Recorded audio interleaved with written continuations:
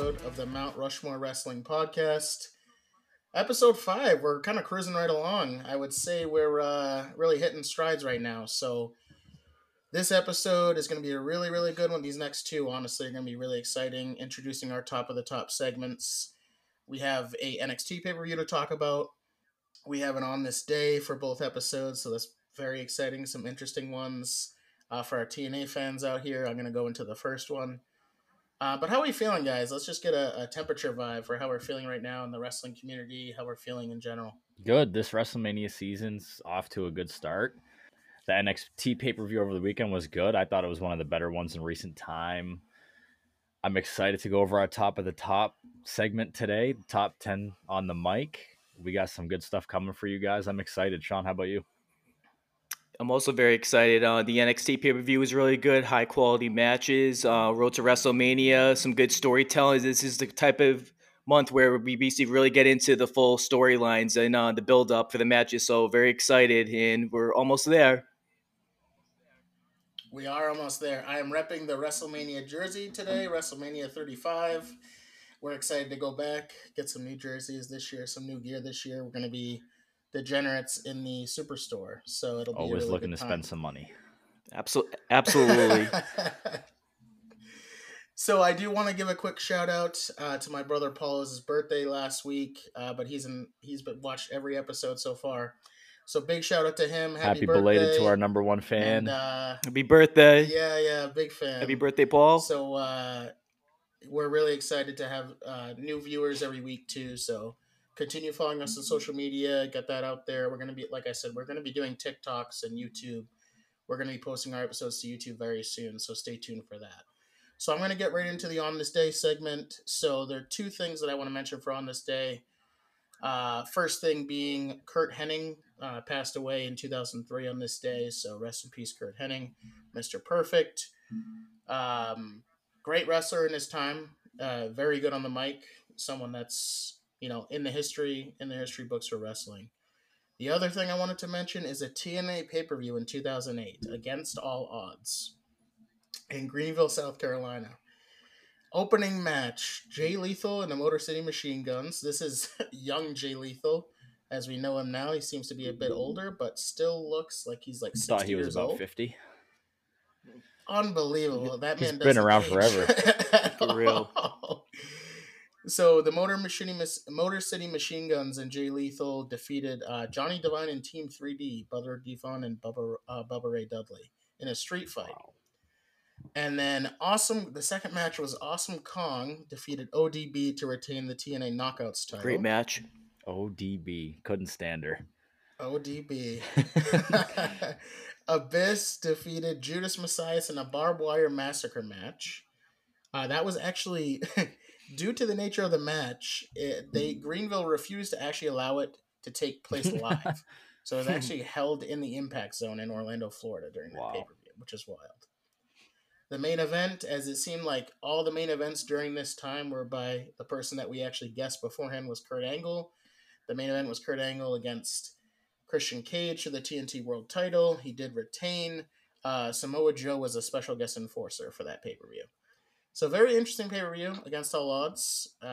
Interesting time. How did you guys feel about the six-sided ring? I'll be honest with you, I loved the six-sided ring. I thought it was cool. I remember 6 sides of steel. So Chris and I are super big wrestling fans when it comes to also, like, when we were younger, we started collecting figures. So I actually had the original 6-sided ring that they came out with. Small as hell, like if you see it compared to the rings now. But I was in love with that ring. It was so interesting because I've seen so many videos about a lot of the wrestlers saying that they actually didn't enjoy the 6-sided ring too much, which I thought was wild. But I was definitely part of TNA. That's like what made TNA back in the day for me. It was so different. Like the X Division matches that they would have, Lethal Lockdown. They had so many cool things back then. It's Ultimate X. Yes, exactly. Incredible. Primetime Elix Skipper. Off the cage. Ron the Truth Killings. Impact's never going to be the same. Yeah. No. It's definitely gone downhill from there. So Vengeance Day. Let's hop into it. So we watched Vengeance Day this past weekend. Pretty good pay-per-view. Honestly, it was a little bit better than I thought it was going to be.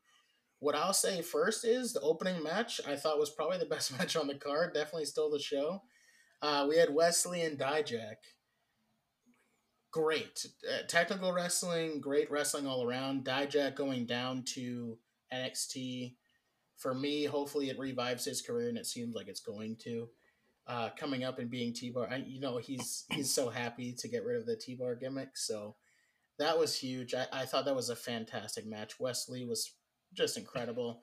And the size difference between the two actually worked well. It reminded me a lot of, and Sean mentions this all the time, is how Brock Lesnar works with small guys. Like Dijak seems to work with small guys really well. He does work with bigger guys too, like the Keith Lee match from Portland, but Dijak seemed to like work really well with Wesley. Wesley for me is somebody who I really never thought was going to go over outside of a tag team like with MSK, but he's done a good job with the North American Championship so far.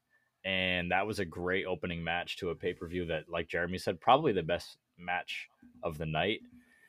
And also, if you guys saw Dijak's finger at the end of that match, what a brutal looking finger that was. Yeah, if you get very queasy with injuries and broken fingers, I would suggest you do not go back and watch that highlight. He actually didn't break it, which was shocking to go back and actually. I saw tweets the next day. He didn't actually break it, but that must have been dislocated in like 3 places. Popping that back in must have hurt like hell. I saw a video. They were referring it also to when Ray Phoenix got hurt. Oh yeah. Oh my god, yeah. Because he actually didn't break his arm. Yeah, I was like that was like an elbow. He looked like that was I couldn't believe they did that spot at Dynamite. You would think that's like a pay-per-view worthy type bump. Yeah. Unbelievable. But I was like, I've dislocated things before, but not like that. That's like over the top. But both of those injuries, and we still don't know where Dijak did it. I think it was on the spot of him going out on the ropes, above the ropes. I don't really know for sure. Yeah, and the other one that they mentioned was potentially on the top rope near the tail end, like the last 2 minutes. Yep. Yeah, anything's possible. So that was wild. But the match itself definitely stole the show in terms of quality. For sure. And Wesley retains, so he's moving on and bigger and better things. But Dijak also looked really good in a loss, which I think was really important for him. So that was really exciting. Do we think at Stand and Deliver there's going to be a ladder match for the North American Championship? Usually there is. I hope so. I know last year I hope so. That would be great to see. I think that would be fantastic to see, to be fair. Also, we're also going, again, we'll be at WrestleMania weekend, so we'll be seeing a lot of this stuff.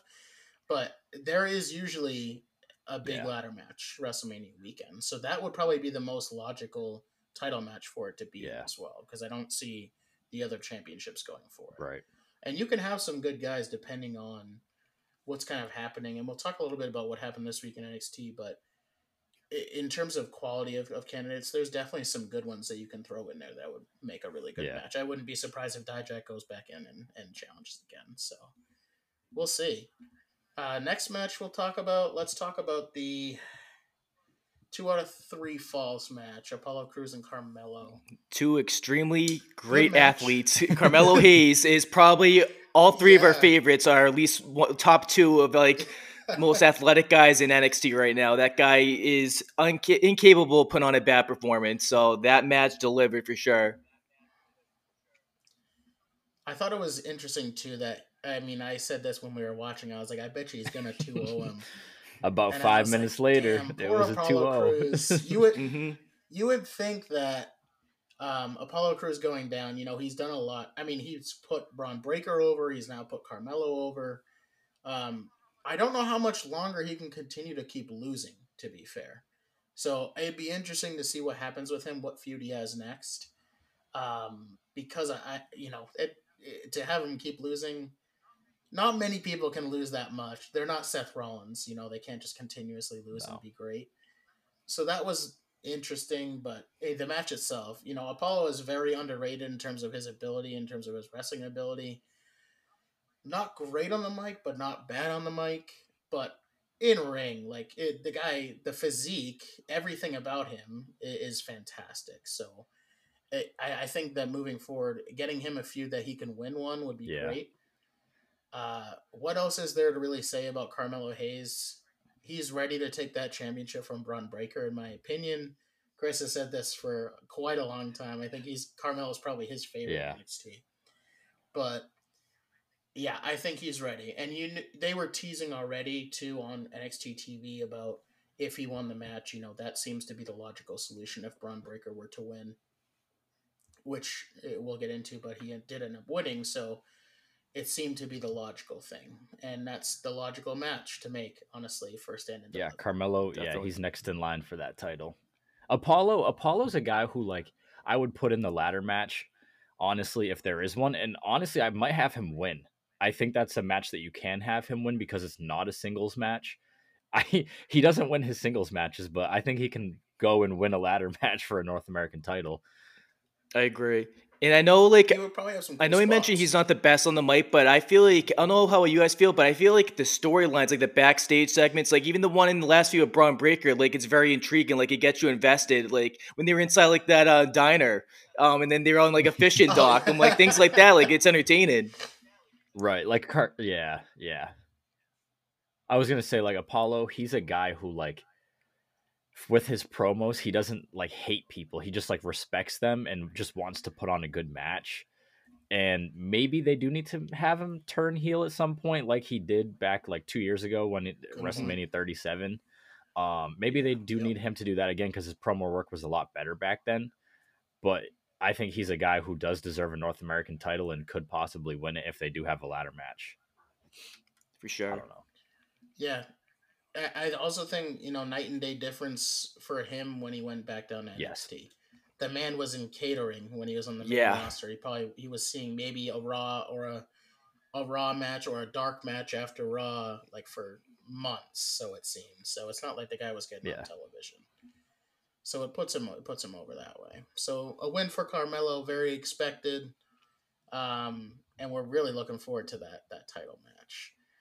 And then the next we'll talk about let's talk about the women's tag match. Katana Chance and Kaden Carter versus Fallon Henley and Kiana James. Not what I expected out of this match for them to lose. So, I personally, was it the right decision? I'm not too sure. And I'll talk about this too when we get to the Toxic Attraction match. I don't know what WWE has in their brain when it comes to women's tag teams, but it gets me nervous every time they have a great tag team in NXT. It seems like they're gonna somehow fuck it up before they move up to the main roster and either break them up or bring them up and break them up or what's going on. Because, this week there was even tension, obviously tension after losing their championships.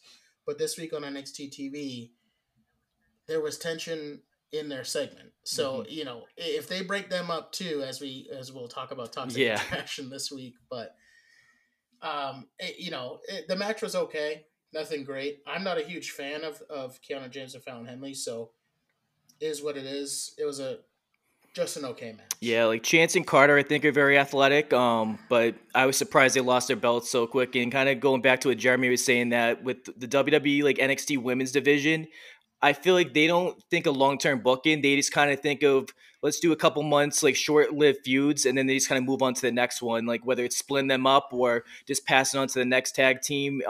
That's where they kind of just go from there. Yeah, I feel like whenever they give the titles to somebody, they want to like push them as fast as they possibly can. And that's honestly the wrong thing to do. They should give these title runs a little bit longer. I like Kaden Carter and Katana Chance, to be honest, as a tag team. And I think, like Sean said, they're both very athletic. Don't know why they dropped the titles. I thought the match was terrible. I really don't think Kiana James and Fallon Henley are good. I thought it was a terrible match. But yeah, I don't think they should have lost the titles this quick. Yeah. Maybe in their future, it seems like maybe it's a potential call up to main roster. I'm not sure. The other thing I'll say is this. if they call them up, just make sure you call them up as a tag team. Like I don't want to see them split up yet. Exactly. So I think they'll that'd be smart. buried. And if they want to get, if they want to also get the women's tag team division up to a certain par on the main roster instead of putting two singles people together, you have to build credible teams in NXT. They did this fine with men. Like, think about the teams that they've brought up over the years. Enzo and Cass. American Alpha when they came up. War Raiders. There's War Raiders. There's so many. Even Ricochet and Aleister Black lasted a little bit together. But continue that from what you built in NXT. Don't just say it's great to say it's a developmental and you're learning a lot of things, but don't separate it as in, once they leave NXT, like completely forget about all that stuff. Yeah. Triple H has done a good job at that. It's incredible to think about all the tag teams though that NXT has like come up with and not brought up. Like obviously Undisputed Era never got there, chance on the main roster. A tag team like Lorcan and Birch never got brought up, and they were a great tag team. And the list just goes on with all these tag teams that they never brought up. Like, I mean, the Street Profits, they've been brought up, but like the crowd loves them, but I feel like they've never had that one good run yet. Right. They haven't. Agreed. They've lost to the Usos 500 times. That pissed me off so much. That's because it's the bloodline. Throw the ones up. Yep. And I get it. From a booking standpoint, it makes sense. You have to have the Usos retain to, have all the belts in line for everybody on Bloodline. Yep. Their time will come, though, I think. Montez Ford's time will come, specifically as a singles competitor. I agree. I'm really wondering if he'll ever be like a world champion material down the line. Now, obviously, he's got many years to go. I don't know how WWE views him, if they view him as a guy that can carry the company like that, but the very least, like Intercontinental or U.S. title type of guy. Yeah, definitely. I agree with the mid-card title. I think that's probably, hopefully, coming within next year, to be honest. The only thing I think about is when you split them up, this is always what happens when you get a good tag team is what the hell does the other guy do that's not as good as Montez? Like, Dawkins has improved vastly. Right. But what does he do? Is he like a standout singles guy? Is he going to be able to be in feuds? Right. Like some tag teams are meant to stay together. They're just meant for each other. Exactly. Me personally, I don't think Dawkins is going to succeed on his own. I think Montez Ford shines in that spot, but you never know. I want to see both of them succeed, but that's long-term coming. We'll see what happens with both of them. It could be like Otis and Tucky. Where's Tucker? Get Otis off my team. Tucker's gone. Yeah, Otis can go too, though. Yeah, for sure. So definitely a match that was kind of forgettable on the card. Nothing. About a 1 out of 5. Yeah. I probably agree. Yeah. Next, we'll talk about the Fatal 4-Way Tag Team match. New Day were champs going in. Pretty Deadly, Chase U, and Gallus. Very predictable, in my opinion, to get the tag titles off of New Day at some point. It was either going to happen here or probably at Stand and Deliver. The long-term goal is not to have them in NXT. They come down, do a few matches, make everyone else look better and more prominent in the role. In the match itself, Chase University is very over with the crowd. They're not necessarily who I would select to win the titles, so I'm glad they did not. Gallus coming up with a victory. How are we feeling about that? We're kind of big Gallus fans, some big Gallus very fans happy. Here, so I'm happy for it. Very happy. Yeah. I think too, once the other coffee comes back, I think that's something too. There'll be a nice faction kind of in because he was like to kind of run things, the best guy in the group. Yeah, the best guy is not there right now. And they still won the tag titles. And honestly, I really didn't think New Day was going to lose them yet. I thought they were going to go into WrestleMania weekend at Stand and Deliver and lose them. So now I'm really wondering, are they going to go back to SmackDown? Are they going to have a match at WrestleMania? Like, what's next for them too? I don't know. Right. Good point. Very good point. Yeah, so decent match. We don't have too much to say about a few of these matches because honestly, there was no bad matches besides the women's tag. The rest of them are just okay, Yeah. besides the Wesley and Dijak match. So fine with the winners for Yeah. Gallus. Yep. Next match was the triple threat for the women's. So Roxanne Perez, and then both Gigi Dolan and JC Jane from Toxic Attraction. Hmm. We'll see what happens. Yeah, Come on, Gigi. we're big Gigi Dolan fans. That's gonna be a good feud. That'll be interesting. Come on, Gigi. It will be very. She took a good. hell of a So kick, I'll tell you obviously that. we Gigi saw got a the hell of a outcome. chin. I'll tell you that. We took. We had no idea. Obviously, that was going to happen on Tuesday. So, the match itself was good. Roxanne Perez is a good champion. She knows how to wrestle in the ring. This is what I'll say about a few of the women down in NXT, and this goes with the tag champs, the previous tag champs too. A lot of small women, like working in the ring. You got to make it believable. Roxanne does a pretty good job of that, and the people that are working with her.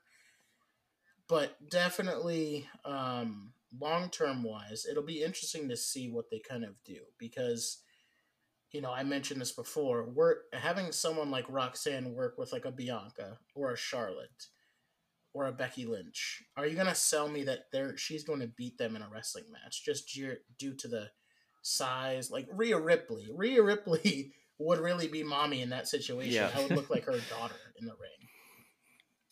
So I don't know. She's a fantastic wrestler, but it's something that I think about a lot in terms of Roxanne, and I think about Katana Chance and Kaden Carter. How are we gonna deal with that on the main roster? Yeah. So we'll see. There's still room to grow, but yeah, this match Roxanne retained. Good, decent match. Honestly, I thought there was gonna be a little bit more friction. Definitely, Gigi and JC got into it in certain points of this match, but nothing too crazy. Like they didn't necessarily cost each other. I think it's always tough too when you see a triple threat match between one person and the tag teams.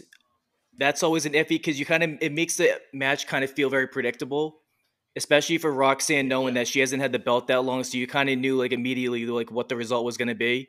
It just came down to is GC and Gigi how long it's going to be until one of them starts attacking the other in the match. That's why I feel like the question that had to be answered with that one because you knew Roxanne was going to retain. It just knew was how long is the match going to be? Is it going to deliver? I thought the match was decent, some sloppy parts to it, but overall not bad. I'll say it's 5 out of 10. Yeah, and going back to what Yep, Jeremy that's said about about right. Roxanne Perez against like these bigger women, like can they put on a good match? Like when I think about someone small like that, I think about Rey Mysterio beating guys that he's beaten for world championships, and because Very it true. is World Wrestling Entertainment, yes, at some point they probably could have Roxanne Perez beat a Rhea Ripley. Yeah. I would never believe it, obviously, but Of course. I mean Roxanne Perez, she's great in the ring. I love Gigi Dolan in the ring and out of the ring. Gigi So Dolan, let's get a title on baby. her. I don't see it happening in the Yeah. future, but I mean, Roxanne Perez. Who do we think she's going to face to Stand and Deliver? Corey Corey Jade. Jade. I think that's I the think match. that's the. I It think has That's that's the the match one. to make. I also think that the bigger point to this, and what Sean was talking about earlier about the kick. If you saw NXT television this week, Gigi Dolan got turned on during the. It was nice to see Bailey on NXT this week. She did the ding dong segment with both of them, which was pretty cool. They did a really good job. They hugged it out towards the end, and you thought they were gonna stay together. But then, obviously, wrestling fans, they knew probably a turn was coming from someone. I wasn't sure who it was going to be, but I think the fans are more behind Gigi Dolan, so they went with that way. On the first one, I was like, she just threw her through the door. I was like, the door didn't really move very much when she threw her through it. It was just like cracked. And then she absolutely cracked her in the face with that kick. Mm-hmm. And she's got the bruises to show. Like she got literally in a fist fight at a bar after the show. Yeah. Brutal, absolutely brutal. And it made it obviously like really believable because she literally did kick the shit out of her. So I thought that was entertaining, and we'll see about that feud. That first match will probably be at San Diego as well. So I think that'll be a match I think Roxanne will be against Cora Jade. That just makes That's the going to most be a great sense. match. Yeah, but very box office too, because Cora is obviously one of the biggest stars in NXT, and Roxanne on the come up as well. So it's going to be a very good feud, and match quality will be really good as well. Yeah, so we'll probably get some good matches at Stand Yeah. and Deliver. I mean, they're riding high. Like, this wasn't a bad pay-per-view for them. So I think the NXT show this week too, they were back in, one thing I forgot to mention was they were back out of Florida. So that was the bigger thing too. They were in a bigger stadium. And they It filled was it. a And great so it crowd. seemed for all the seats. Great crowd.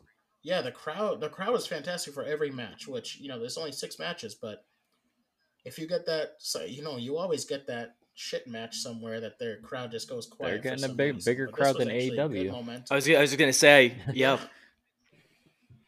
Which is crazy to think about. And we'll talk about AEW at some point next episode. But yeah, I was very happy that they seem to be back on the road, and everyone seemed to be really happy about that. And it's very exciting. And it's exciting for Stand and Deliver because it'll be the same.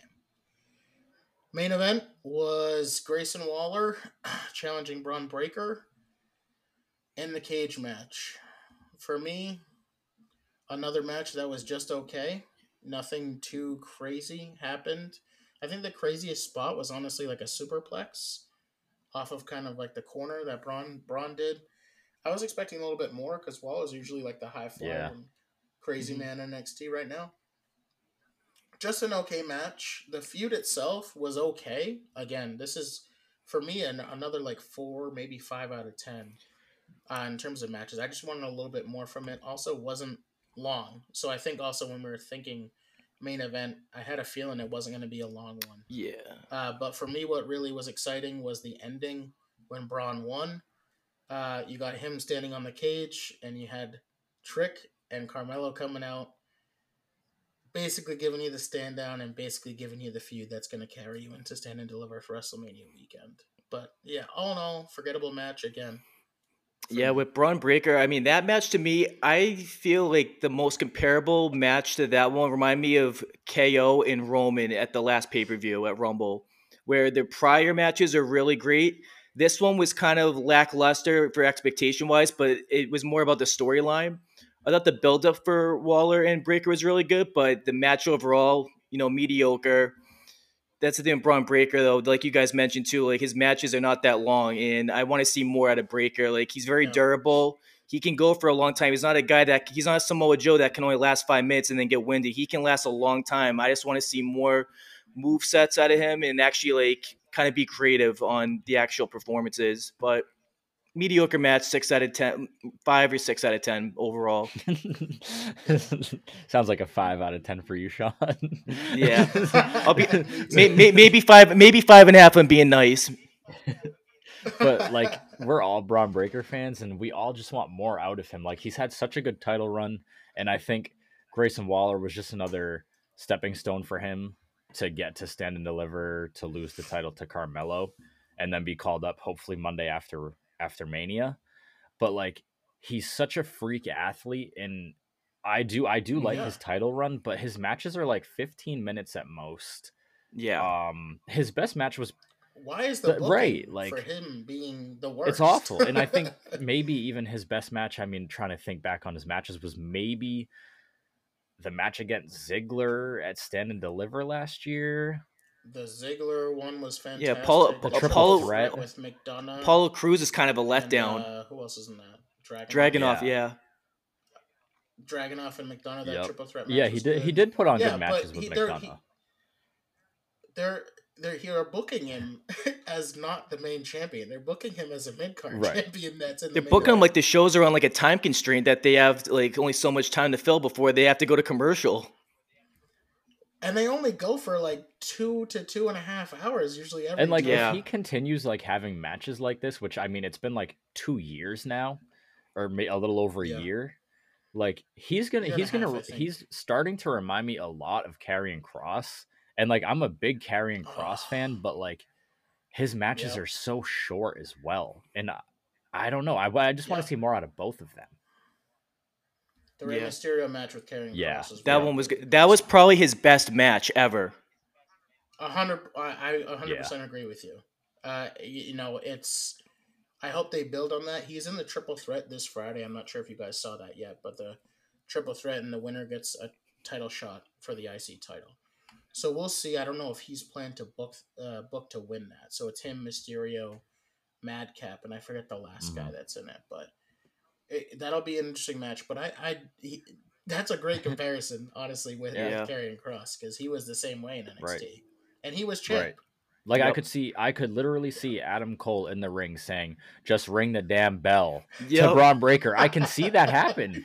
It's true. It's true. Get called, then I do think Breaker's then get called up and then get called up and then get squashed. No, Breaker's definitely a better athlete, so that's why I just expect so much from him. He can do more. Like I think he's also a guy that's has it in the tank to do more. Like he doesn't look winded at the end of his matches. Like he can go 25 minutes. I have utmost like I 100% right. And like we were talking Sunday when we watched the pay-per-view. We watched it Sunday, guys. We didn't watch it Saturday Night Live. We watched it Sunday. Yeah. But we were comparing him with Wardlow in AEW. Yeah. So I didn't realize Wardlow's that much bigger than him, to be honest. Yeah. But I mean, at first I was thinking Wardlow. Breaker is a better athlete than Wardlow, but for Wardlow's size, I mean, I don't know. That's a good comparison as well. Freaks. Absolutely. It's the most comparable with their style and what they can do. But Wardlow got like 40 pounds on the man, and he's doing like the same thing that Breaker's doing. So yeah, he needs to show out a little bit more. He's not booked. When you think about the title run, like some of the matches were very good. Some of them were just mediocre. Like this one. This was a cage match, a stipulation match too. Definitely wanted a little bit more. I think that what they had in mind was the best spot was at the end when Carmelo came out and they were like, all right, let's set up this next match. Yep. And what was interesting about the first match was it reminded me a lot of Black and Gold NXT. Mm-hmm. And then the rest of the card reminded me of current day NXT. Yeah. Comparable. And I was like, okay, this is what the difference is. So they just need to keep that first match through those 6 matches, because they used to be able to do that nonstop. Their pay-per-views were sick, all of them. Like when they just kept doing the takeovers. Boom, boom, boom, boom, boom. Like if a lot of you guys remember TakeOver Brooklyn in 2019, we were at that event, probably one of the best NXT events of all time. I think it had the best main event of all time with Adam Cole and Johnny Gargano. Yeah. But like they 100%. Delivered on every single match on that card. Probably one of the best tag team matches of all time. With Ricochet and Black and Viking Raiders. War Raiders. Yeah. Whatever they were called back then. War Raiders. Well, yeah. Back then it was also Pete Dunne and Walter. Yes. And for anyone that loves Ricochet, that thinks he's not strong, watch that match. He lifted up one of those fuckers. Yeah, that he basically deadlifted him over his shoulders. That was incredible. Great match. That match could have stole the show if it wasn't for the main event. But yeah, incredible. But yeah, so that was Vengeance Day. Not a bad pay-per-view. We're hoping, obviously, Stand and Deliver is a lot better. And pun intended, it delivers. It will. So we'll see. They have some time. Yeah, they have some time. They usually show out for WrestleMania weekend. Everyone, main roster or NXT, they always try and one-up each other in terms of, like, in the match. You know, the wrestlers are thinking about, like, they want to pull out some stops that they don't usually do in matches throughout the year. So, and there's going to be crowning a new champion, Carmelo Hayes. Congratulations. Going to give it ahead of time. Congrats. I do hope it leads to Braun Breaker coming up on either Monday or Friday. Do we have a better fit? Do we think he fits better SmackDown or Raw? Personally, I feel like he would fit better SmackDown with guys like McIntyre, Sheamus, Karrion Kross, unless there's a draft and any of those guys go to Raw. But honestly, I could see him debuting against any 3 of those guys I just listed. I think SmackDown should be the place, because I feel like Raw is the more stacked show. Like outside of Bloodline, what's like the next popping thing on SmackDown? Really, if you really think about it, Gunther. I don't see him going after Gunther though. Right. Yeah. So I feel like on SmackDown you had an extra piece of the puzzle there, and then you can start building feuds from there. Whether you want to have him as a heel or a face, and then you got a whole bunch of stuff lined up for him. Whether you have Ricochet, McIntyre, like you guys mentioned. A lot out there for him. Yeah, so we'll see. We'll see us didn't deliver. That'll be our next review for an NXT event. Now we're getting into the Top good of the stuff. top. We are getting into our first top of the Let's top go. segment. This is very exciting. You know, we had this idea. You know, it's similar to, I'm sure, what a lot of people have done in the past, and we see it all the time. But for us, it's like very, very fun to talk about this type of stuff. So, top 10 on the mic. It's going to be a very interesting list. So we have some honorable mentions. We have some guys that, and I think we stuck to men for this one. For this one, so we'll Yep. kind of go based on that for now. But how we're going to do this and how we're going to go through, we'll do 10 through 6 first. Each of us will kind of go through that, and then we'll kind of give some reasons of why we have them on the list. This was very difficult. Before we hop in the list, I took this as I thought this was going to be very easy, and then I started lining them up, and I was like, oh, God, I can really make an argument for, you know, the bottom 6, 7 of these guys to be 2, 3. I think my number one and two were pretty set, but it was very challenging once you get into the bottom half of this Agreed. list. Yep. So I'm gonna start, and I think I'm gonna go. I'm gonna go through 10 through 6, and then we'll kind of dive into it by person by person. So at number 10, rounding out my top 10 was Edge. I think Edge has done a lot of different things on the mic, and I think it goes hand in hand with my number 9, which is Randy Orton. For my list, I think it's very difficult to differentiate both of them.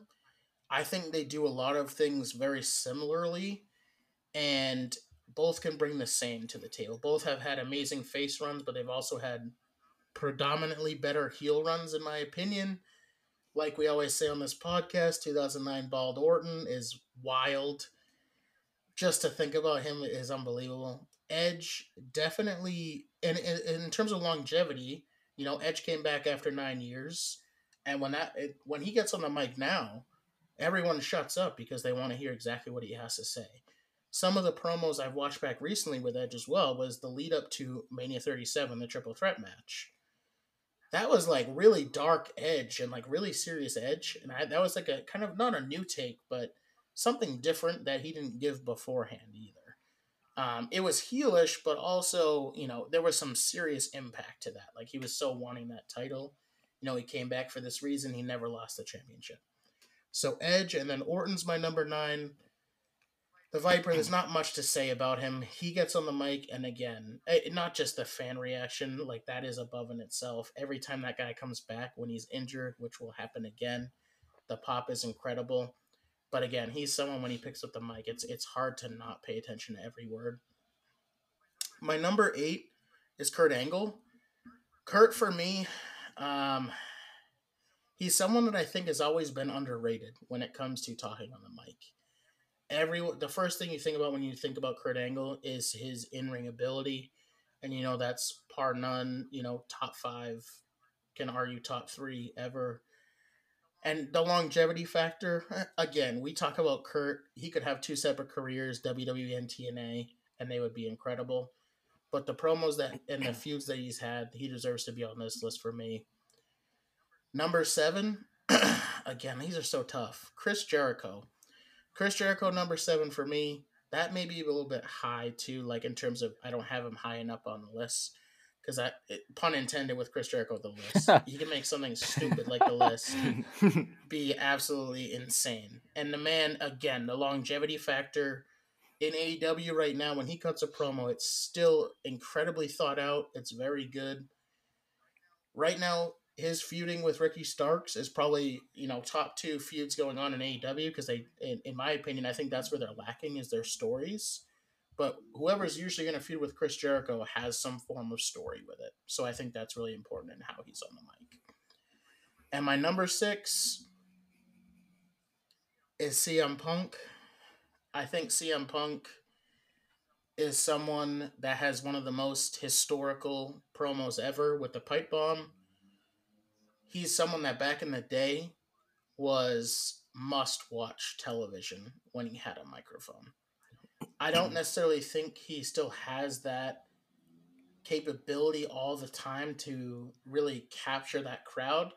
I also think it's because the crowd has soured on him. So I think that kind of plays into that factor as well.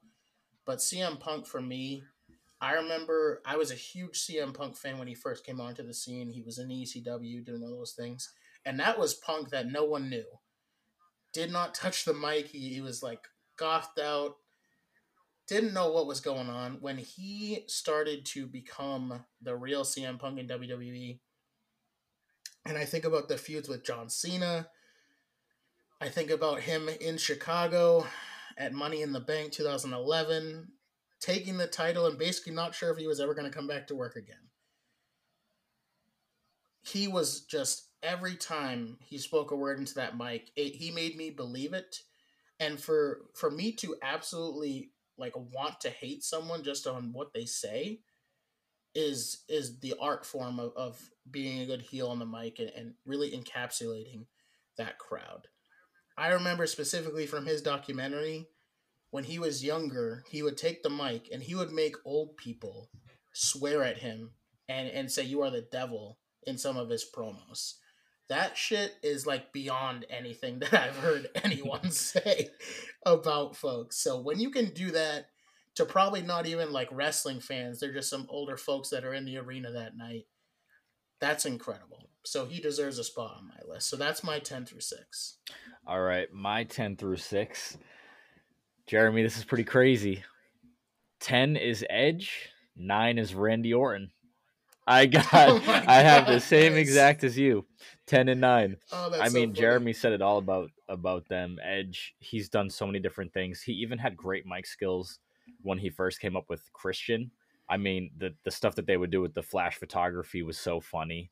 The 5-second poses. Yes. And then him and Christian kind of broke up as a tag team. He wins Money in the Bank, which kind of kickstarts his main eventing career, feuds with Cena, Randy Orton. Even now, like today, he was doing stuff with Judgment Day. I mean, the guy just, he's money wherever he goes and whatever he touches. And Randy Orton can say the same thing for him. He came up with Evolution. He was the youngest world champion ever. He had such an ego at such a young age because he is a third generation superstar. He was born for the business. And then he had Legacy, RK Bro, all the singles runs, feuds with Cena, Batista, Triple H, whoever else. I mean, he's somebody who has to be in the top 10, I think.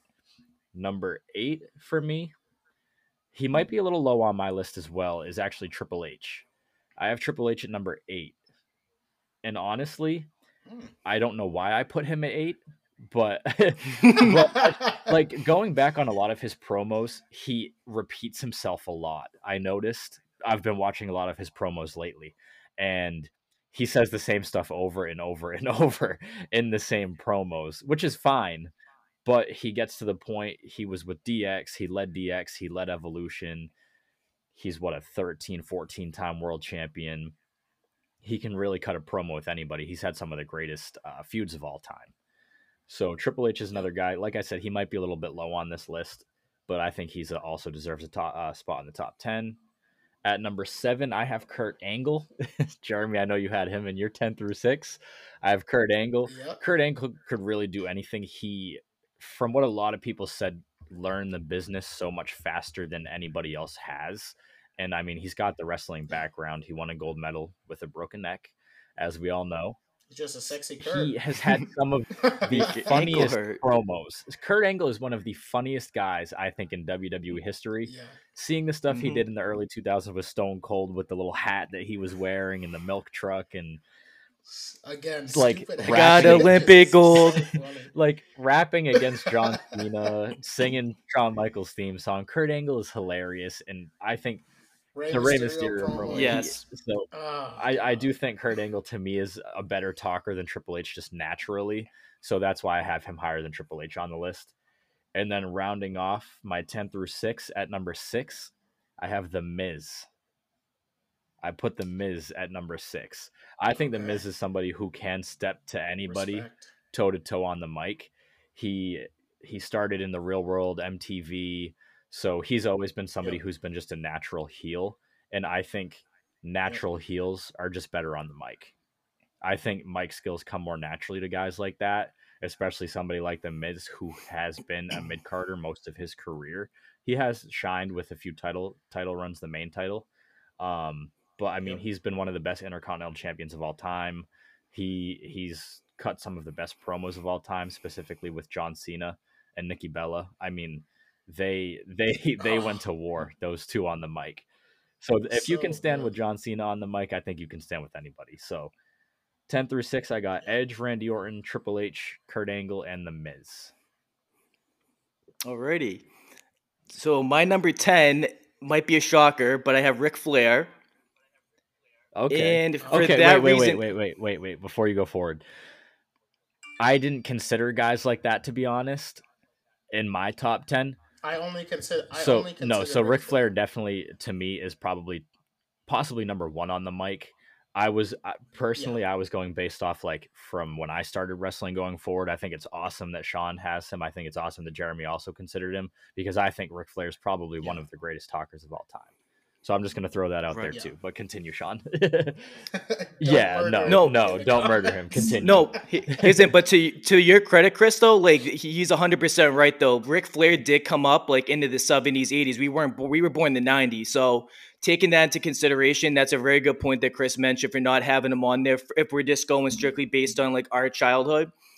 I put him on there that for most of the reason for the longevity factor, the contributions with WCW, WWF, the backstage interviews, flaunting of like his high price lifestyle, in the ring, the elbow drops, the Ric Flair and Triple H alignments with Evolution, the Four Horsemen. That guy is absolute money on every promo he delivers, whether he's going toe to toe with Vince McMahon. I think he belongs on there for that. Jay Lethal. Yes, Jay Lethal. One of the funniest promos ever, the woo off. So if you got you two dogs, compare that to Jay Lethal and Ric Flair barking at each other, wooing off. So number 9, I go into Kurt Angle. And like Chris and Jeremy mentioned, that guy is one of the funniest ever to do it. His promos with Brock Lesnar when they were like buddy 2003, and then they were also feuding at the same time, with John Cena with the battle raps. You talk about, with Randy Orton, 2006 when he moved over to SmackDown and won that battle royal for the World Heavyweight Championship, he was sparring verbally with Mark Henry, Undertaker. He was delivering in everything back in then Attitude Era days with the Stone Cold, the I got Olympic gold, the guitars. Everything he did was just straight comedy, and he never missed on the mic. So that's number 9. Number 8, I have CM Punk. And for the pipe bomb alone, should be at the very least, honorable mention. With he also was with the Straight Edge Society with Serena and Luke Gallows, and that was a major hit. Like something that's pretty simple with promoting like no drugs or liquor. I feel like a promo where it's a very risky, but CM Punk is a guy that can take something so small and then carry it for as long as it did. He also had his feuds with Nexus, and then when he started the new Nexus, he contributed that for a little bit while. And then when he was going sparring with John Cena verbally with The Rock, that guy was must-watch TV. And the stuff he said about Vince, I mean, that alone. So then that brings me to number 7, the legend killer Randy Orton. What can you say about him? Third generation superstar, like Chris mentioned. He comes up with Cowboy Bob Orton. He calls out Undertaker and he slaps him in the face. 25 years old, he goes out there and is going to war with all three of us said is the greatest superstar to ever do it. And the work they did together verbally in the promos, whether it's the caskets involved, whether it's running them over, killing the tombstone, whatever it was, him and John Cena had some of the best promos together. With Legacy, with Ted DiBiase, Cody Rhodes, they did some great heel work together as well. And number 6, I have Edge. Edge reinvented himself a lot because he came up with Christian in Attitude Era, and they were great, but they didn't really give him the opportunity on the mic back then. I feel like he really broke out in around 2004, 2005 when he became the Radar Superstar, when he took the belt from John Cena, and to me was probably a top 2 feud ever, John Cena and Edge, with the content they delivered. And then you see him going up there. He won the Money in the Bank briefcase twice, and when he cashed in on Undertaker, when he went on SmackDown, he was feuding with him and Batista, and like the promos he was delivering with them were very iconic. So, for my list alone, so number 10 is Ric Flair, 9 Kurt, 8 CM Punk, 7 Randy Orton, and 6 Edge. Yeah, the big thing too. I want to talk about Randy Orton quickly again too. Randy Orton, like, I don't know if many people know. If you will probably, since you know probably so much about Randy Orton, but he blatantly says he was an absolute prick when he was younger, and he was not ready to win that title at that age. And when he dropped the title, I think that feud with Undertaker is really what like got him into shape, and I think he was really grateful for that opportunity. Because holy shit, you dropped the title, you're acting like an asshole, and then you get a feud with the Undertaker for WrestleMania. Yeah, that elevated him. Yep. I think the Legend Killer days it was made because of that. So that's a big thing. Yeah, for something Orton. else we haven't mentioned about Orton, Mick Foley elevated. Yes. Yeah. Elevated Yep. Randy Orton as well. I think I don't know about you Absolutely. guys, but I think personally, young Orton, he definitely talked more. I think he was better on the mic back then. Yeah. When he was like, he's still Agreed. great on the mic now, but like cutting those promos against all those legends, he faced Hulk Hogan at a SummerSlam. Like he literally Yeah. beat all the legends back then, and that elevated his career and only furthered him. And like I think Mick Foley did so much for him in his career. Agree. And there's deserves a also lot of one credit thing for that. also about Orton. One more promo on Orton I want to mention. Do you guys remember when he was feuding with Rey Mysterio and Kurt Angle? And this is surely, rest in Yes. peace, Eddie. And he mentioned a promo where he was with Ray, and he's like, "You're looking up into the heavens, like you're looking for Eddie. But let me tell you something, bro. Eddie ain't in heaven. Eddie's down there in hell." And the heat that he drew in that episode of SmackDown, and the emotion on Ray's face, and Yeah. Ray beat the shit out of him afterwards. But that promo delivered. I did even, and we grew up in an era where the stuff like that was thrown around like it's nothing, but to that degree, and with an icon such as Eddie, I did not think that even Vince would even allow that to go through. But both sides are cool with it, and he pulled the trigger. Yeah. Yeah, it's a great point. They definitely pushed the envelope way past certain things. My number 5 was Sean's number 10. I have Ric Flair at number 5. Ric Flair was the only older guy that I considered for this list, specifically because you do have like an opportunity to put him number 1, just specifically based on his reputation. And I think that Ric Flair, still to this day, I think he could still cut a promo and it still be hilarious, believable, and he does it at bars now. If you see some of his freaking videos, so the guy is a loose cannon. I don't know how he's still alive because of all the shit that he went through. I watched that documentary. What a documentary, by the way, on Peacock to check out as the Ric Flair documentary. But man, that guy, he's a walking promo. He's so popular that pop culture, like, completely, when you don't know wrestling, you do the woo, everyone's like, oh, the Ric Flair. The football guys were doing it. Give me like the double clap and the Ric Flair. Woo! Like, it is so pop culture based for Ric Flair. So I think that's why he has to be on my list at number 5.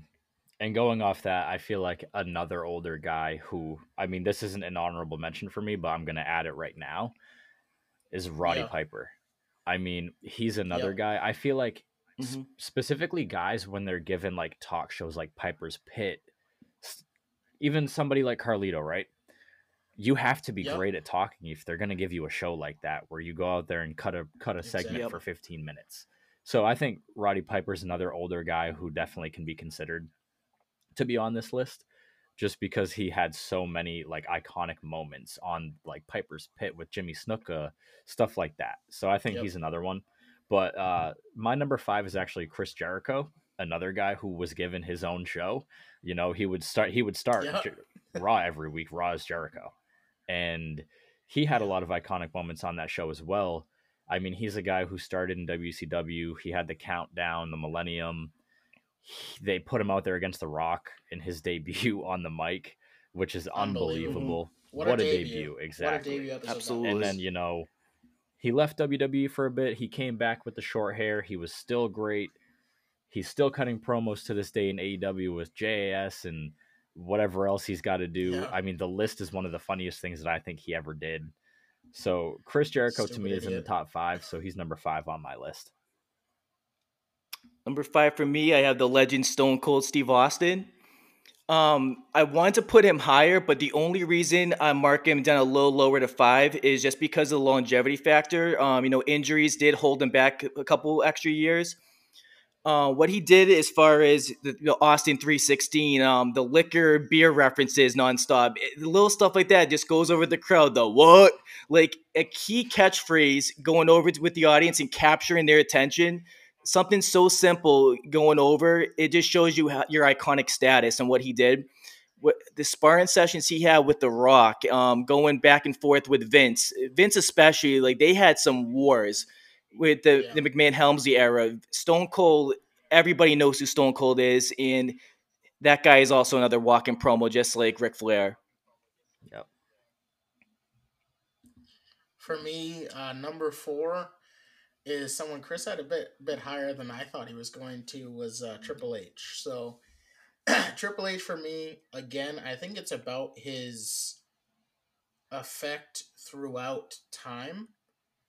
With longevity, yes, like the man can still go in there and probably still cut a killer promo to this day. That's not going to hurt his heart like wrestling is. But he's also gone through the phases of he could be a really funny bastard with DX to being a really serious heel with Evolution. I think it's about the phases with him.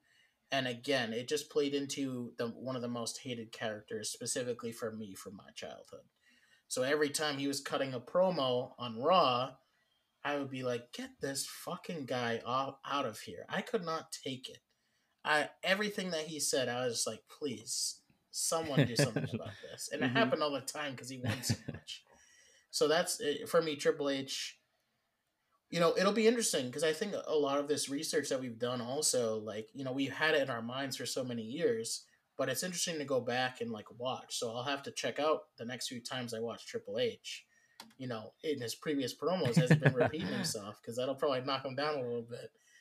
But Triple H, number 4. And another thing to add about Triple H, what you said was how he can be a funny bastard and then turn into a heel, and he makes both seem so believable. He can do both so natural, and that's just he was born for the business, and that's why he's still in the business now. Those are guys that just have that special it factor. Yeah, he can do both, which is great. Number 4 for me is Stone Cold Steve Austin. Like Sean said, I mean, he's had probably the most catchphrases in WWE history, and the crowd just gravitates towards that. And he's cut some of the funniest promos, some of the most serious promos, even when he was a heel joining the Alliance. I mean, the guy can just talk. And it all started King of the Ring 96. Austin 316 just whipped your ass. I mean, there's nothing else that you can say, but Stone Cold is on the Mount Rushmore of wrestling and on the Mount Rushmore of talking. Yeah. Number 4, I have Chris Jericho. And the longevity and all the different factors that he contributes, like all the, whether it's groups or if it's individual stuff he does with the Inner Circle, Jericho Appreciation Society, all in AEW, that guy can just hold it down for whatever company he's working with. 2005, John Cena, one of the biggest stars of all time, made his Raw debut on the highlight reel with Chris Jericho. So that just shows you right there the iconic status and it factor that Chris Jericho has. And the guy is also another one that you guys mentioned that is like a Triple H, that when he's a babyface, he's one of the funniest bastards on the planet with you. And then when he's a heel, he's also like one of the most hated, but he's also hilarious. You just made the list. Like something so simple. And just goes, hey, you look pretty stupid over there. Want me to know what I do with stupid guys like you? Like little stuff like that. And it just... Bubbly. The bubbly is what gets me. The bubbly gets me. Yes. Every single time. And then with Scorpio's guys with that, he's like, well, what if it was a title match? Like Yeah. everything about Yeah. that man. and he doesn't break character. Like, you know how some people, like, when you're basically Yes. going toe to toe with someone that is also very funny. Like, if you go, for example, The Rock is a good example. That's a great point. Him and The Rock had some good promos together. And The Rock, to me, is one of the funniest, probably the funniest ever. And the fact that Chris Jericho can keep a straight face and make you believe that, like, he's not going to be fazed by what the other person's saying is a special talent. You know, Jey Uso is probably the opposite of that. Jey Uso cracks at everything. But Man's breaking character left and but right. Jericho, to me, that guy Yeah, can do it agree. all. That guy is just a very special talent in the ring, and then just the charismatic Mr. Charisma, like, all he does is just he turns everything to gold, in my opinion. Yeah, I think Jericho is someone that, when it comes down to it, I think when a lot of these guys retire and move on, it'll be very interesting to rehash a lot of these things, because Jericho will probably be looked at on potentially a Mount Rushmore of wrestling, Yep. just because of all of those factors. And the non-breaking character is also a very key point in this, because how do you not break character when you yourself are just saying some ridiculous shit to James Ellsworth, or talking about AJ Styles having soccer mom Right. hair, or shit like that? It's Chris Jericho for sure. My number 3 is the number 4 for these gentlemen. Stone Cold Steve Austin. Not much else to say about Stone Cold, but what I will say is making things look absolutely natural is something that these top 3 guys, in my opinion, have the best handle on. That it's just 100% natural. They're having a regular conversation. They're not really even doing a promo. They are having a regular conversation with someone else. Stone Cold, the many memories I have of him, again, with anyone. But Stone Cold, they've already said it so much. But number 3, Stone Cold Steve Austin. So my number 3 is a guy who is a little bit lower on you guys' list. My number 3 is CM Punk. Yeah, I think CM Punk, I mean, he's also had some of the most iconic moments on the mic, as far as, you know, the pipe bomb, contract signing. Even last year, him and MJF were throwing blows on the mic to each other. Mm-hmm. The guy can just talk. And something that really, like, solidified him at 3 for me was rewatching the sit-down interview between Jim Ross, Stone Cold Steve Austin, and CM Punk. I think CM Punk beat Stone Cold on the mic that day. I really do. And, you know, that's a dream match that, I mean, the 3 of us have always wanted to see, and probably never going to happen at this point. But, I mean, CM Punk can talk with anybody. His match against The Undertaker, I mean, the build up to that match at Mania 29, the shit that he was talking about Paul Bearer right after he passed, I mean, that was just ridiculous.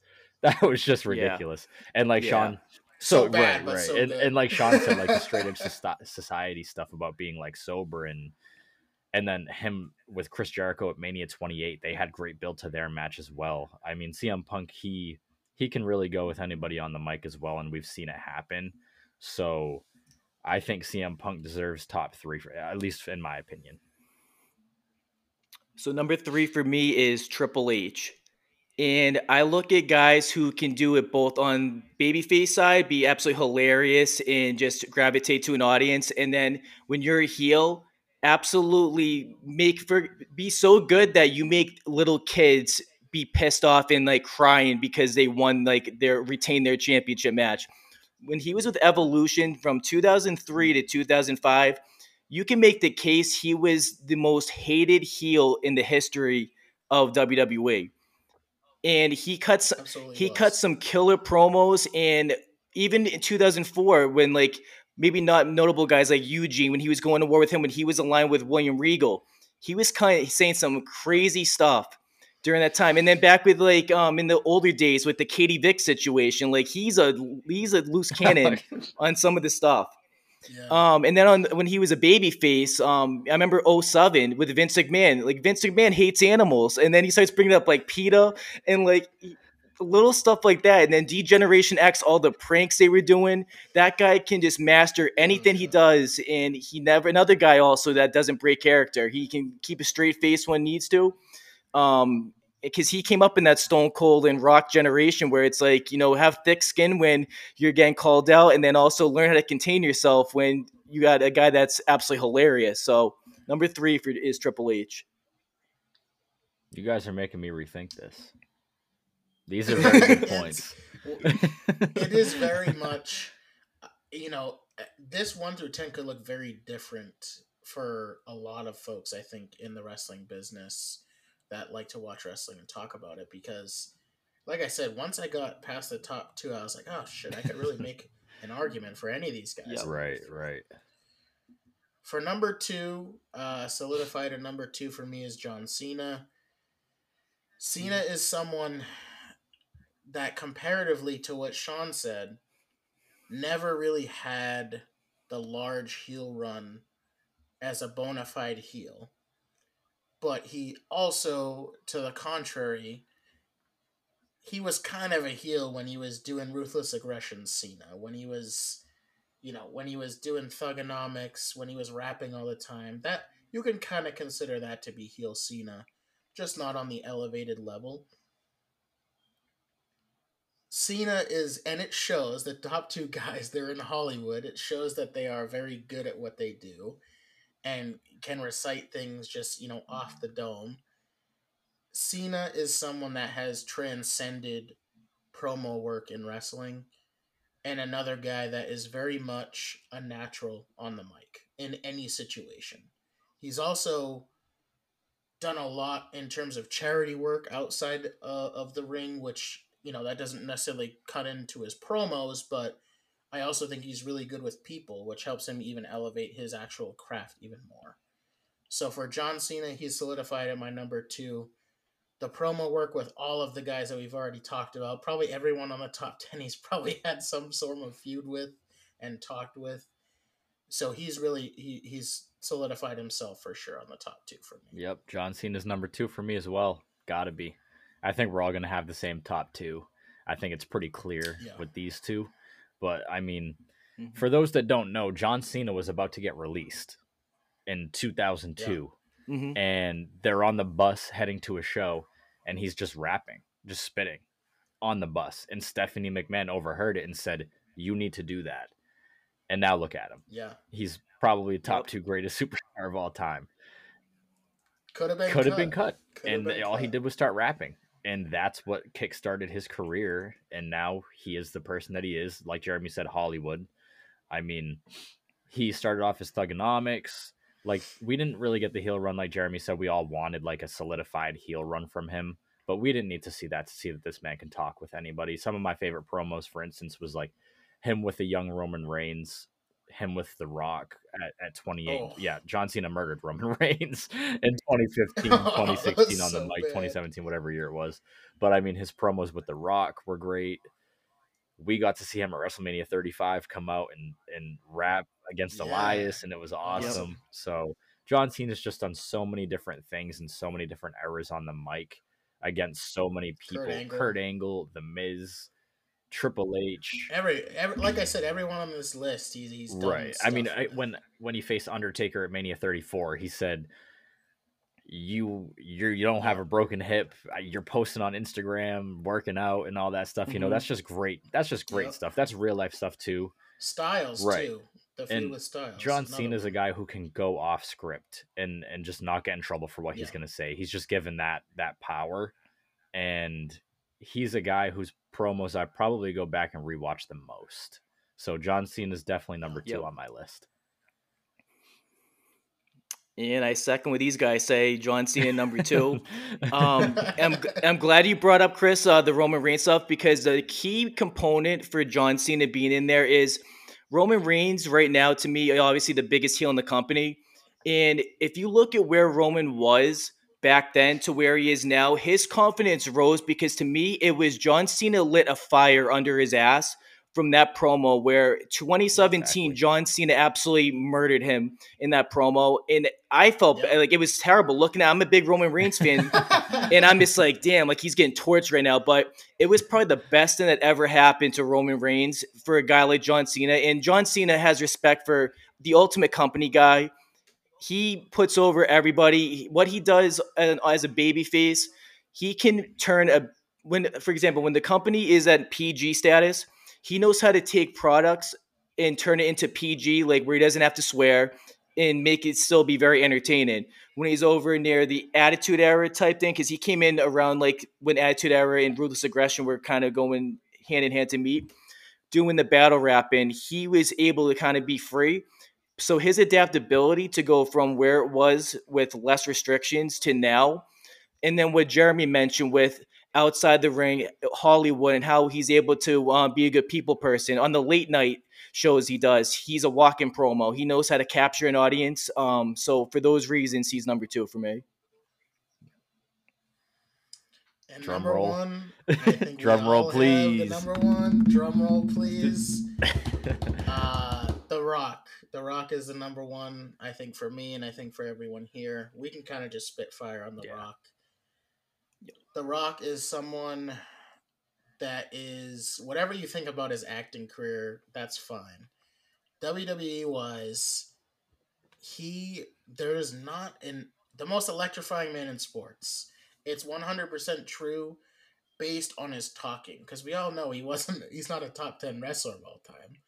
But based on his talking, he elevates every single person he's with, but he also knows how to give that killer punch with every single person he's with on the mic. And we got feuds out of The Rock, that were generational feuds, that were Hulk Hogan, John Cena, those matches you never thought would happen.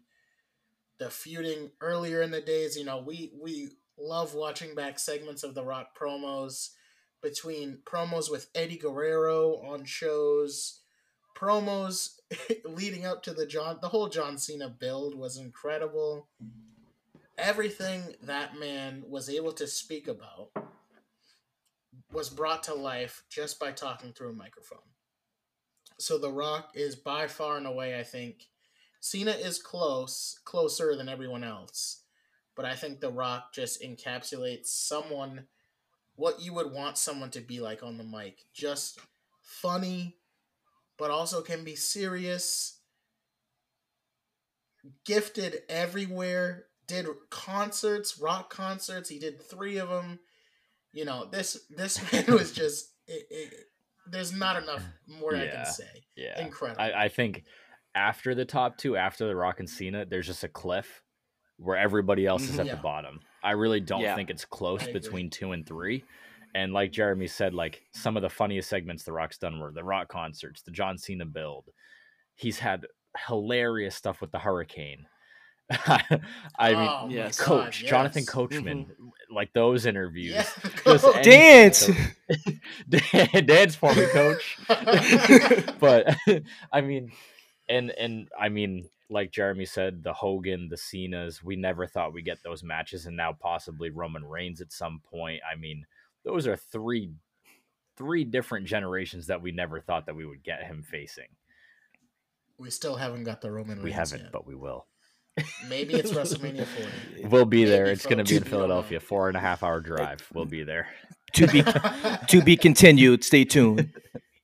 But yeah, I mean, The Rock and Cena, like Jeremy said, it's close, but after that, it's just a cliff that falls off. And those 2, I think, for most people are going to be 1 and 2. And there is a third person that I do want to mention after our honorable mentions that I think could possibly come close to that at some point, who we'll mention after as an honorable mention, but I'll let Sean continue. I think we are thinking of the same person as well, but I'll let Sean continue with The Rock.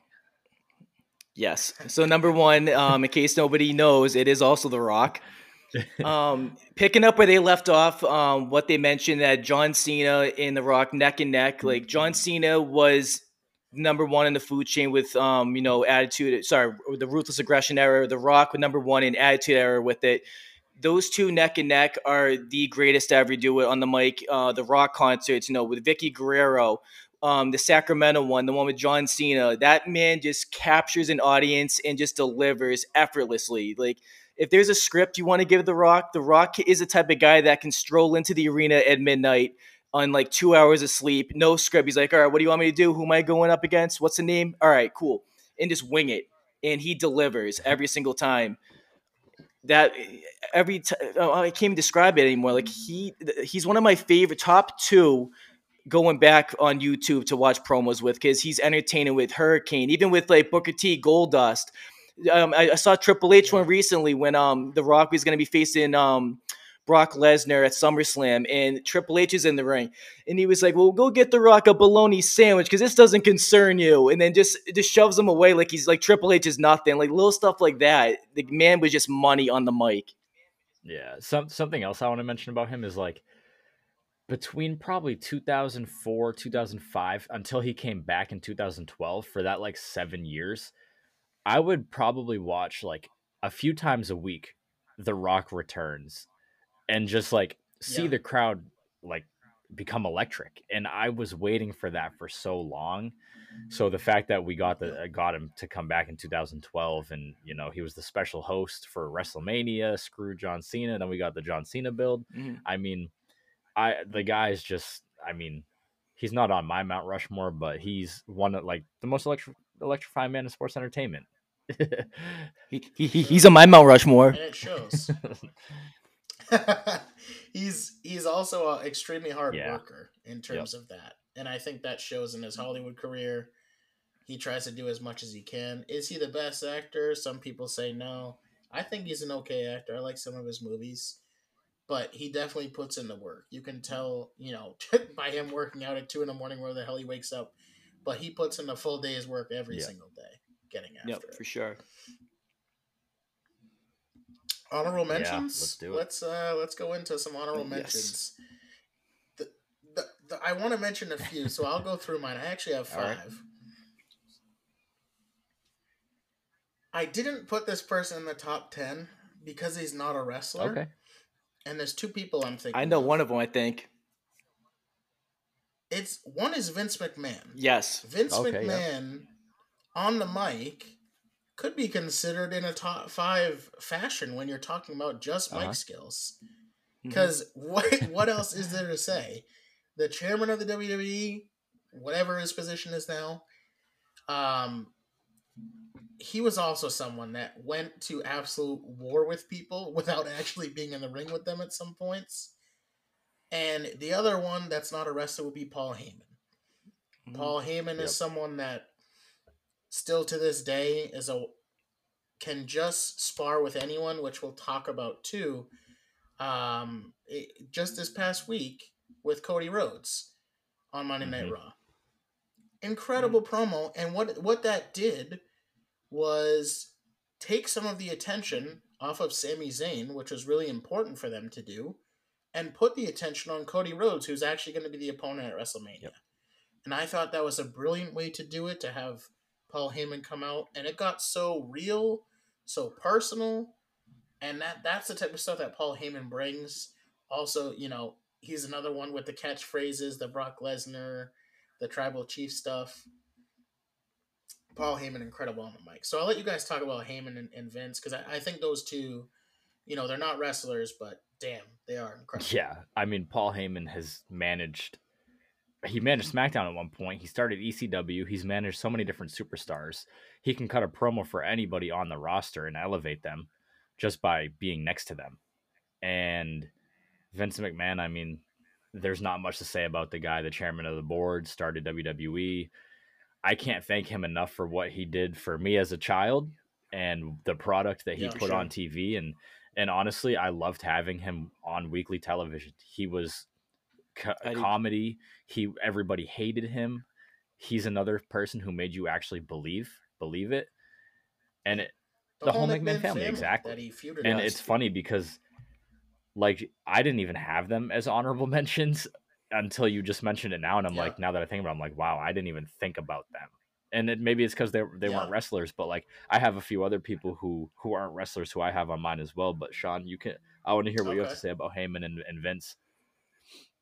So yeah, I second everything you guys said. That I definitely thank Vince for everything. This is his creation. Everything he did we appreciate everything he did. I loved him on weekly television. There isn't any length that he wouldn't go to. If he were to embarrass himself, knowing that it's going to make money and generate revenue for the company, he will go out. He'll go out strip butt ass naked for the crowd if he has to. Like he literally he literally does not care when he's out as a heel and he's saying like with a big stern like shut up to the fans. Whatever promo he's in, like he's must watch TV. His all those times I remember feuding with DX in like 06, 07, back in WWF days with the McMahon Helmsley era, like he was involved in some crazy, crazy stuff. And it was very entertaining on Paul Heyman. GMing in ECW with Brock Lesnar, just introducing Brock Lesnar alone just captures the audience fans, whether you're going to get a mixed reaction because there's a lot of people that he manages who are like deadly heels, but they will cheer because it's Paul Heyman. And who doesn't love Paul Heyman? And the fact that I remember one SmackDown episode, he was like mocking, imitating John Cena's entrance music. Like that was hilarious to me. So both of those guys are legends, and they just brought so much to the WWE world, and I can't thank them both enough. Yeah. I think too with Vince, he could barely be saying anything and be a part of a promo. I think about when Seth, when he was in his office ready to fight Cody at Mania, Vince barely fucking said a word, but he was still his reaction. He says, "Why didn't you come to me?" Mannerisms. Yeah, why don't you just ask? Yeah, all you have to do is ask. Yeah. and Seth was just Seth is like laughing. And he's jumping on the table. He's like, "Wait, what? I have to." That's it. He's standing on the table, and the mean mug look. The mean mug look on Vince's face when he's seen up there celebrating that he got the match. Unbelievable. The couple guys I'll mention too that are honorable mentions, they're wrestlers, but I also think that they have potential to be on this list, and some of them could be pretty high on this list. I'll go through them. The Miz. The Miz I had at number 11, actually, right off of my top 10. I'm a big Miz guy, but when I really put pen to paper, it's so difficult with some of these. So the Miz is on there for me. Kevin Owens is on there for me. And Seth Rollins is on there for me. Those are guys that, they're still, Owens and Rollins specifically, they're in their prime of their career right now. So this list could look a lot different in another 10 years, 15 years. Yeah. And then the last guy, I think, is the same one that Chris was mentioning beforehand, that I think he could be top 3. I don't know how far I'm willing to go. But it's MJF. Yes, sir. I think MJF is someone right now in wrestling, and if AEW didn't have MJF, I think they'd be in a little bit of trouble these days. But I just think about this past week on Dynamite, the match he had, and then the promo he cut after the match, talking about Liv and getting into the car accident. Chris is doing exactly what he was doing on live television. It is something that I just don't understand. Again, he's another person too, does not break character. And he says some crazy ass shit. Fire me, Tony. He is so he is so natural. In this life, there are winners and there are losers. It amazes me watching him. I think because I think about the incredible heels that have done it in the past, and I compare him to them, and he's so young to be able to compare him to them. So for me, I don't know how high he can go, but he's someone who definitely will be on this top 10 when his career is over. Yep, that was exactly the guy I was talking about who, like I said, I think he could fight for that second spot possibly at some point. I mean, he's still so young, and he's cut some of the best promos I've seen to somebody at this age. What is he, 25, 26? Something like that.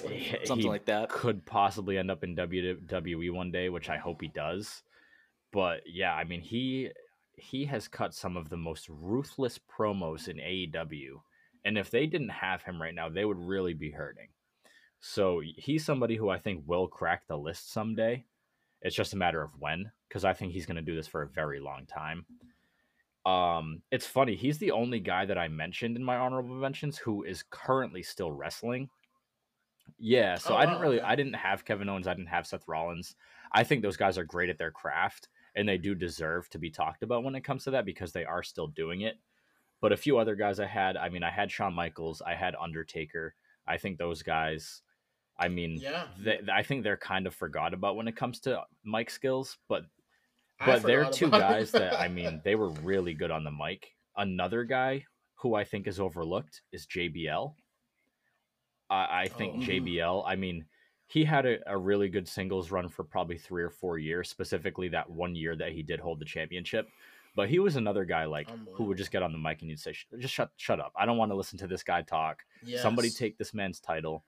So I think he's another guy.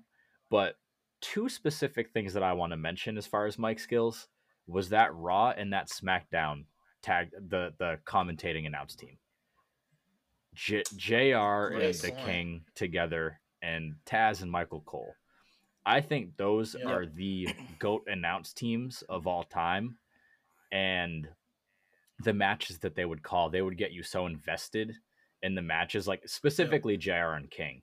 I mean, they were great together. So I think announce teams, I think those two also deserve to be talked about when it comes down to like mic skills and stuff like that. So I Our have. thoughts go out to the Yeah, king. Oh yeah, yeah, He just had a yeah. stroke yeah. too, Prayers to King. so quickly. Prayers to Yeah, him. yeah. We hope he's Yep. doing well. So I had a couple. I had the Miz, of course. Longevity factor. He's been around since around '05, so about 17, 18 years strong. The promos he had with John Cena were very amazing and so entertaining. Another guy that doesn't break character, him and Maurice together, imitating Nikki and John, was hilarious. And that's another guy who's a natural, can go out there. Not a good wrestler, but that man can talk his ass off. JBL, I want to put on the list, but the fact is, he wasn't around that long. But as far as if we're just going by Yeah. a time period, you can make the case he's top three if you're talking about a specific time period with the cabinet from like Yep. '04 to like '05, Yeah. '06. That man was the most hated man on the planet in the wrestling Yeah. world, and that guy was just a walking promo. Um, The MJ, wrestling god. Yeah, wrestling god. MJF's another one. No, I'll be honest. I didn't know we were doing AEW, people. If I had known that, that man arguably has the potential to be the greatest. Maybe top two. Everyone, these guys know I'm the biggest MJF fan in AEW. I love everything he does. I'm Yep. must watch. If I'm in the bathroom, I run out immediately when that man. If I hear his theme, I'm like, I got to hear what he's got to say, and his wrestling has improved. Yeah. So those three Yes. guys to me, and then HBK definitely is another honorable mention. That guy is very underrated on the mic. He had Yeah. some good promos with Vince and Triple H when they were feuding. So all those Yep. you guys mentioned were great honorable mentions. That wraps up our top 10 on the mic, our first top of the top segment. I want to get into some news. I did talk about the Rhodes and Heyman from this week in Raw. Quick thing that I want to have us chat about is WWE wants to split the titles. So I've seen a few things about this week, and I'm hoping that it happens. The original plan, if they got The Rock, was to have Cody win night one and win and have a new title. I still selfishly down the line hope they create that new title as we talked about. But we'll see what happens with this. So we'll kind of leave you on that, and I want to see what you guys have to say. It's probably going to happen at WrestleMania. That's my assumption. Like right after WrestleMania, maybe it's a couple weeks, maybe it's a month down the line. I don't know. I don't know when exactly it'll Yeah. be, but I do think they're going to split the titles. So it'll be interesting to see if Cody does win, what they do with splitting the titles. They're going to have him lose like immediately. Are they going to relinquish one? I don't know how that's going to work. Yeah, I don't know how that's going to really work either. But I mean, I've been waiting for them to split the titles. I'm not going to say that the titles have been held captive because they've been part of, I mean, one of the best storylines of the year. So I don't want to say it's like Yep. Brock Lesnar in 2018 where he would go on a hiatus. Oh, Yeah. But I do think both shows deserve a main championship weekly and to be defended at every pay-per-view. And I think it makes for better booking to do that. I don't know how they're going to do it. I don't know if they're just going to have him relinquish one either. Maybe they'll have, if he does relinquish it, they'll have like a battle royal or something to crown a new champion for either SmackDown or Raw, wherever Cody goes. I don't know. But I mean, I think it's about time that they do split the titles after WrestleMania. Yeah, so what you said, Chris, I think the second one is going to be split by like a battle royal, like whether it's Adam Pearce or someone's going to step in and vacate one of them and then do whether it's a battle royal or like a mini Royal Rumble.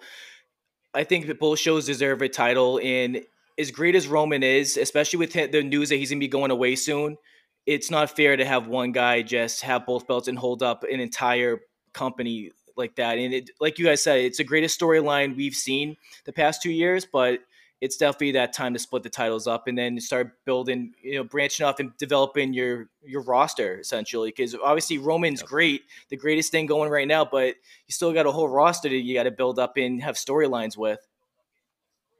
And I think they'll be okay building their roster without Roman. I really do. As good as he's been, I think with Cody being back, they still have Seth Rollins. Gunther, I mean, lasting 70 minutes in the Rumble, he's going to be somebody to watch out for this year. So I think they're going to be able to elevate these guys and call some guys up. And I think the roster is going to honestly be stacked in 2023. Right. Agreed. Yep. Let us know your top 10 mic skills. You give us a few that we forgot, or if you have an argument for, let us know. We're going to be interacting on social media this week too to tweet out some of the top 10s or some interesting facts about some of the guys we talked about. So, thank you so much for listening. Again, follow us on social media, all the outlets. We'll be back next episode. We'll be going into another top of the top segment. We'll be doing our top 10 WrestleMania matches. We're going to do a little AEW update. We're going to talk a little bit about AEW. I know we mentioned a little bit now talking about in the mic skills, but we're going to do a quick update in the landscape of AEW, and then we're going to do the top 10 WrestleMania matches. Thanks so much for listening. Y'all have a wonderful evening. Have a good one.